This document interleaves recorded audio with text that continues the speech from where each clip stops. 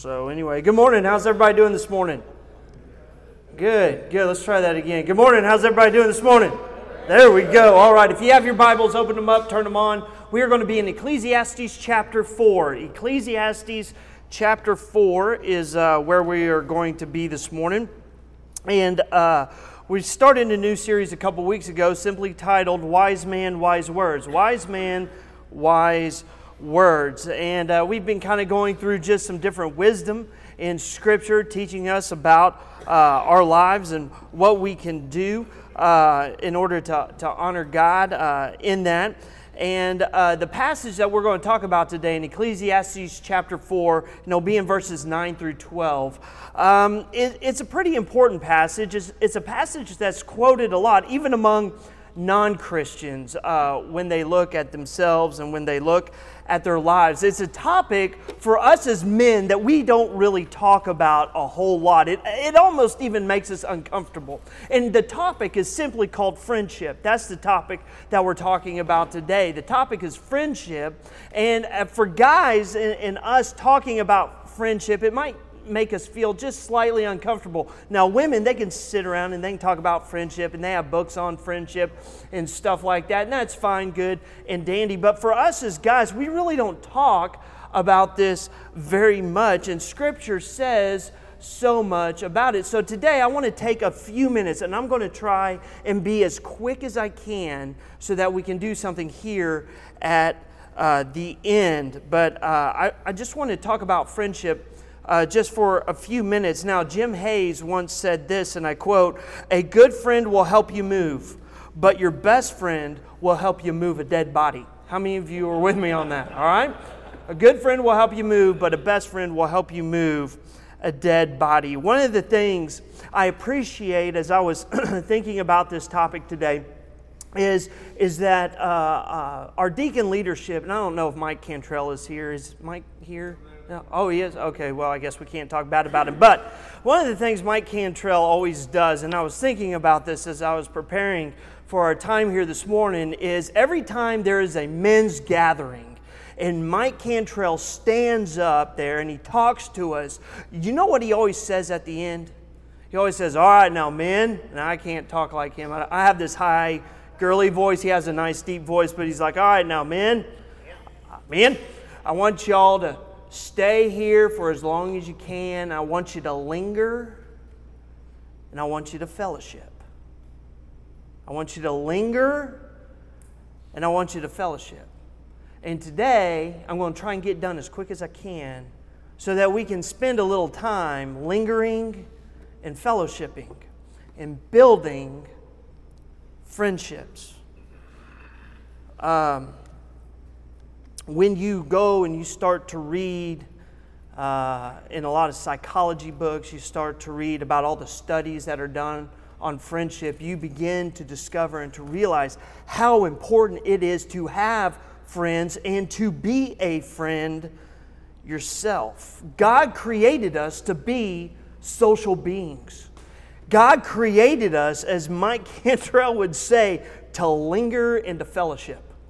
God created us to do that. And COVID proves that point. Because in COVID, we all isolated. And what happened? We saw depression, skyrocket. We saw suicides skyrocket. We saw loneliness skyrocket. Why? Because people missed interacting with each other. The first time we came back on Tuesday mornings, y'all would not shut up. Why? Because it was, "Hey, I haven't seen you in forever," and "Hey, it's good to talk to you," and Zoom is okay, but it just doesn't do the job. Y'all know what I'm talking about? And it's good to get together and to high-five and to shake hands and to bump fists and to interact with each other. The Mayo Clinic wrote a report, and this is what they said. The report is titled, "Friendships Enrich Your Life and Improve Your Health." And it states this: friends, and I quote, Friends play a significant role in promoting your overall health. Adults with strong social support have a reduced risk of many significant health problems, including depression, high blood pressure, and an unhealthy body mass index, BMI. I didn't know that the lack of friends has something to do with your weight. Anyway, it says this: studies have even found that older adults with a rich social life are likely to live longer than their peers with fewer connections. I was hunting in New Mexico several years ago, and I'm hunting with my father and a couple of friends, and we're there hanging out, and I noticed there were these other two guys, and it looked like it was a father and a son. And so I've seen them, kind of over the past couple days. And so while we were at the lodge, I just kind of walked over there and I introduced myself. And I said, so are you guys kind of here like me and my father? And they were like, well, sort of. And I was like, well, what do you mean? I thought y'all not related? And the older gentleman said, no, we are not related. We are just hunting buddies. And I said, oh, really? And it was this older gentleman and what looked like his son, about a 30-year-old guy and then, about a 65-year-old guy. And I said, oh, really? I said, this is an awful expensive trip to come just for hunting buddies. And the younger man said, well, we met a couple years ago while we were on a hunting trip. Neither of our wives enjoy hunting. None of our friends hunt because we're in Pennsylvania, and they're not big hunters up there. And so we kind of met, and out of hunting, we just began to go on hunting trips together. And that's what we do together. We enjoy traveling the world, and we will go on hunting trips. And they've been to Alaska and Africa and all these great places to go hunt. And that acquaintance built into a friendship. There are different levels of friendship, and a lot of us know this. I won't go through this, but there are really 4 different levels of friendship. The first one is that of the acquaintance. An acquaintance is a person you know, but they are not a close friend. They're a person that you run into in the hallway, and you say hi, and you feel comfortable with them just in a group setting. Then there is a casual friend. A friend is this person is one who is more emotionally attached. You feel comfortable meeting with this person one-on-one. Then there is the close friend. It is a person who you spend time with regularly and someone that you can depend on. You feel comfortable reaching out to this person at any time. And then there is somebody called the intimate friend. It is someone you can share just about, or you can share anything with. It's amazing. When Facebook came out, there was always that friend request, and it became a thing when Facebook first started. Of course, how many friends do you have? How many friends do you have? But here's my question, and this is the reality of it, is how many friends do you have on Facebook that are really, truly your friend? How many? 1, 2, maybe 3? Half of them you probably don't even like. I don't know. So, in the passage that we are going to touch upon today, it's read a lot in weddings. But really, this passage has nothing to do in the sense with the marital relationship. It does to an extent, but really it's not written with marriage in mind. It's written more with friendship in mind, and we're going to get to that here in a second. But in Ecclesiastes chapter 4, verse 9 through 12, it says this: 2 are better than 1 because they have a good return for their work. If one falls down, his friend, look at this, if one falls down, his friend can help him up. But pity the man who falls and has no one to help him.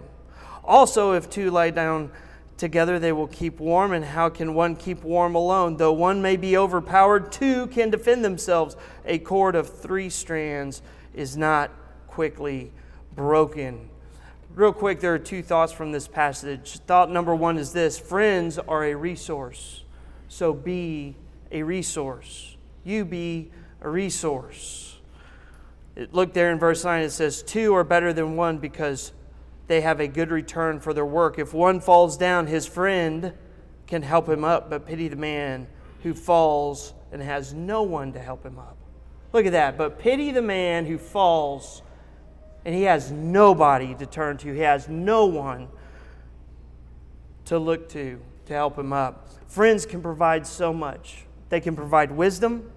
They can provide experience. They can provide counsel. They can provide help. They can also provide entertainment. And they can provide so much more. You know, one of the greatest assets the church has is its friendliness. I get the privilege of calling people that visit. And there are several things that they always say. I mean, 99.9999% of the time, 100% of the time, they always say this.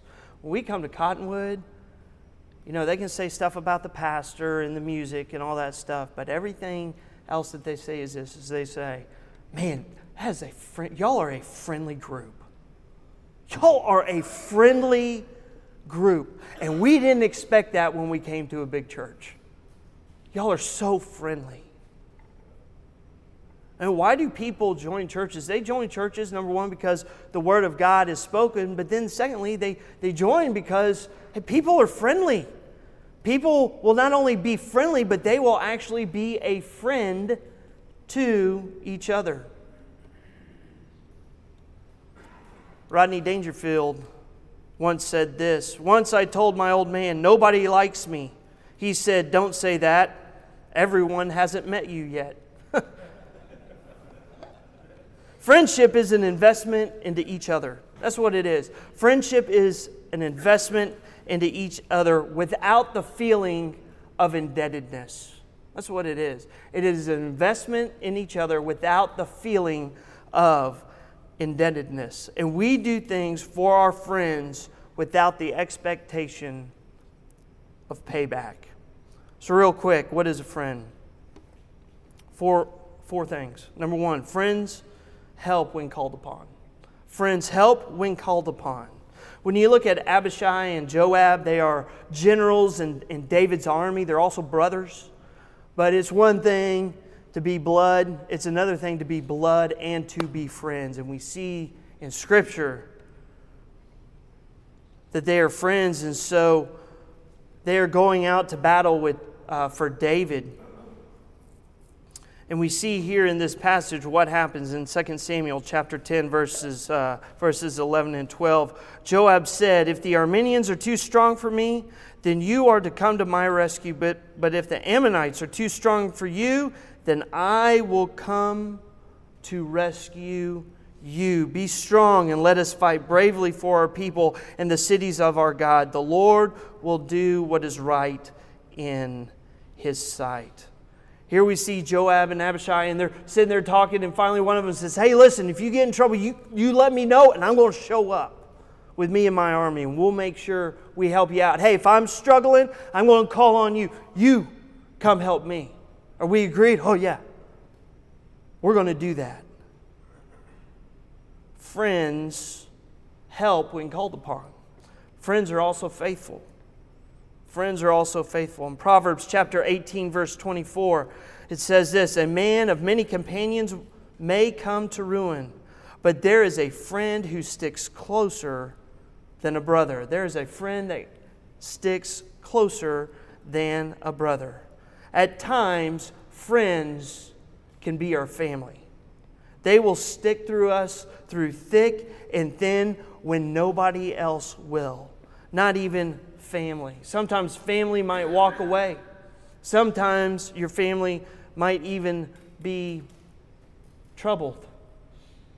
I often think of Afshin Ziafat. If you don't know who he is, he's the pastor down in Frisco. And at the young age of 22, being raised in a Muslim family, he gave his life to Jesus Christ. And guess what? His family disowned him. Family disowned him, as the Muslim culture does. And so, who did he turn to? We began to turn to Christian friends. And all of a sudden, these Christian friends, they became his family. They took care of him when his family refused to.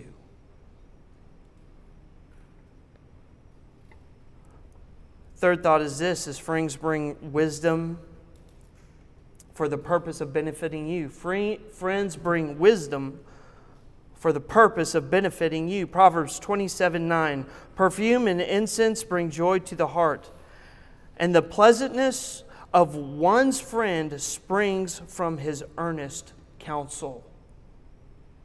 The pleasantness of one's friend springs from his earnest counsel. Number 4, friends are closer physically. Friends are closer physically, and here's what I mean by this, is we live in a world that is highly mobile. You can go from one country to the next in a matter of hours. When used to, it would take weeks. Now we can fly all around the world, and there are families that are spread out all over the world. All over this country even. There are some of you that you live here, and your parents live in another state, and your brothers or sisters and siblings live in another state, and cousins live in another state. We are all spread out. And when something happens, it's good for friends to show up, because family, they can't be there. Proverbs 27:10, it says, "Do not forsake your friend and the friend of your father, and do not go to your brother's house when disaster strikes you. Better a neighbor nearby than a brother far away." Better a neighbor nearby than a brother far away. C.S. Lewis said this, friendship is born at the moment when one person says to another, "What? You too? I thought I was the only one." Isn't that true? What? You too? I thought I was the only one that happened to me.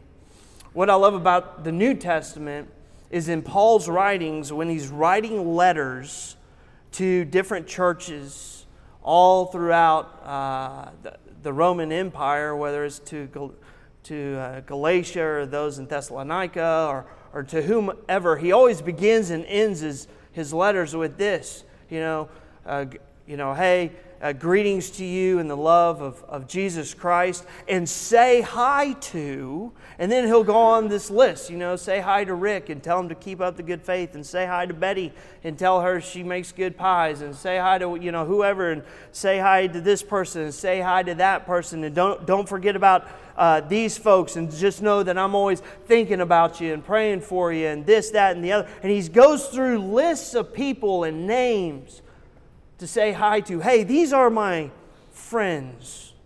These are the people I really know. But real briefly, I do want to touch upon this, is marriage should also have a friendship. We have friends, of course, men outside of our marriage, but of course, we also need to be a friend in our marriage.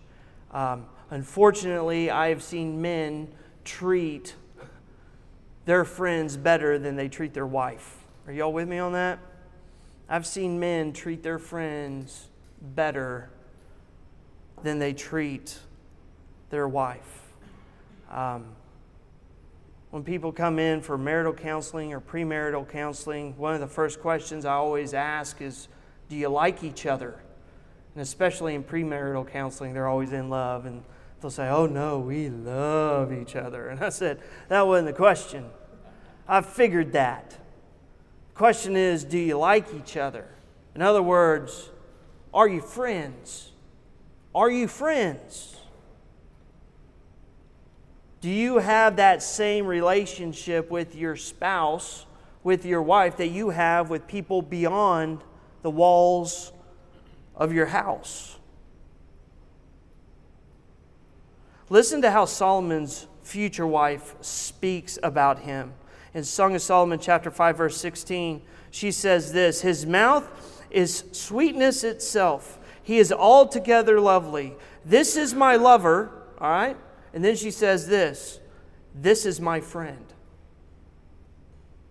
This is my lover, but then this is also my friend. 4 things you can do real quick to be a friend to your spouse. Number 1, enjoy time together. Enjoy time together. A couple in church just recently became empty nesters, and they had some time together, and there was some work to do around the house. And the husband said, "Hey, honey, how about we just skip all this work and let's go take a quick getaway. Let's just get out of here. And let's just go spend some time together. Let's just go hang out because we ain't got no kids. So we can go and do whatever we want." Number 2, get excited about the things they're excited about. Get excited about the things they're excited about.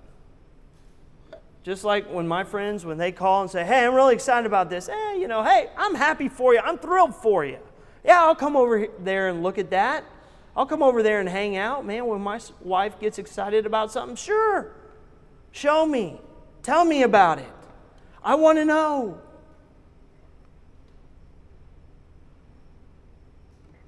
Another thing you can do to be a good friend to your spouse is you can make them feel good about themselves.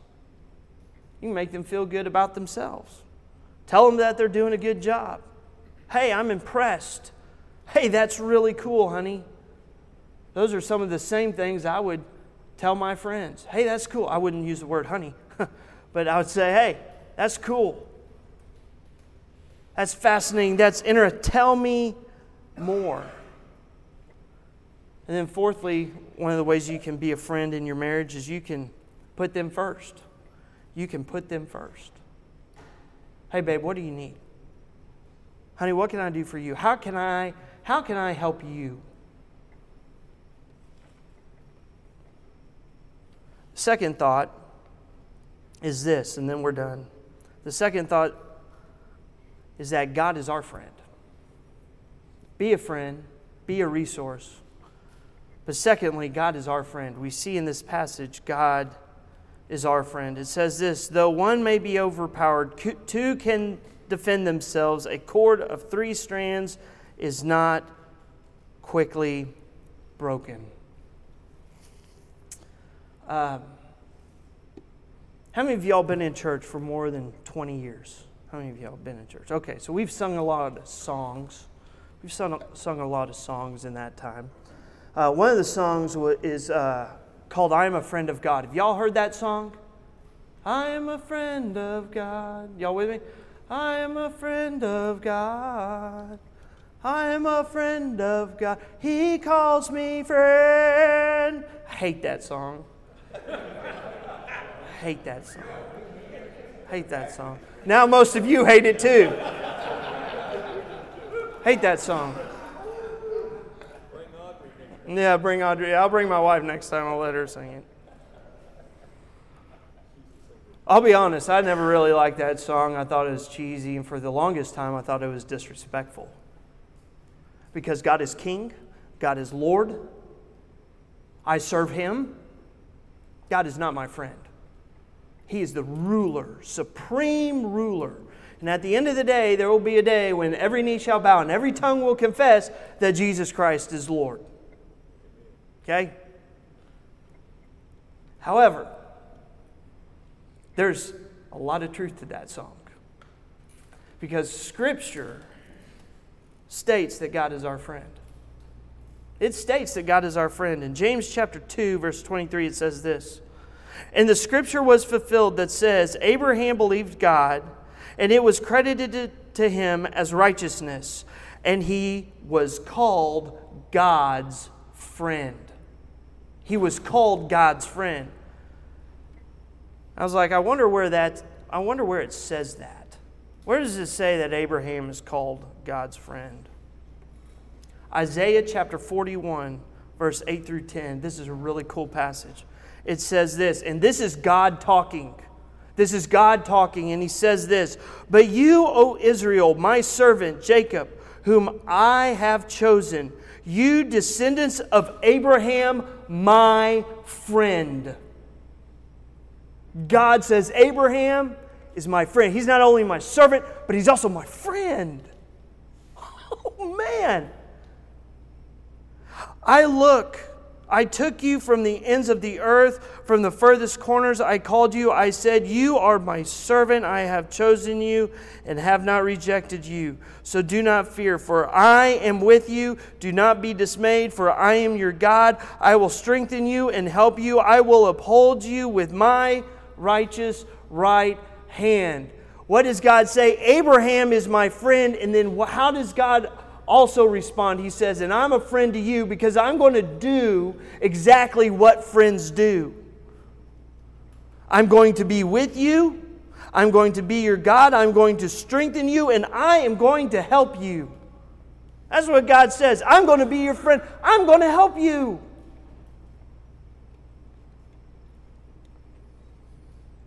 James chapter 4, verse 4, it says this, you adulterous people,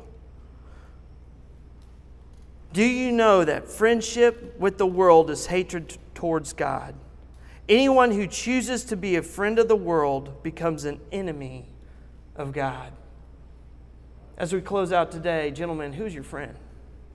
First and foremost, I would encourage you, if you don't know Jesus Christ as your Lord and Savior, Jesus Christ did not come and die on the cross just only to save you, but He came to have a relationship with you. He came to be a friend to you. And so if you do not know Jesus Christ as your personal Lord and Savior, I want to encourage you, hey, when we're done, come talk to me or Justin the Taller. We'd love to talk to you about how to have a relationship with Jesus Christ. We have 10 minutes until 7 o'clock. I told you I was going to go fast, and I skipped a lot. But I want us to take some time, as Mike Cantrell says, into what? Linger. Mike, are you listening? Mike, wake up, Mike. Mike, I want us to take some time to do what, Mike? Linger and have fellowship. And I want to encourage you to begin to build friendships, to not be scared of it, but rather to begin to invest in others and to allow others to invest in you and to grow in friendship. God, we love you and we thank you for this day. Thank you for this time we could come here and we could open up your word and learn more about who you are. Father, I pray that men would not only find you as Savior, but they would also find you as friend. And God, I ask that these men here in this room and online, God, that the friendships here would grow, that they would strengthen, and that, Father, they would never break. Father, we love you and we thank you for this time. It is in your name, Lord Jesus, we ask these things. Amen and amen. Y'all stay around, linger, fellowship. Thank you for having me. Have a good one.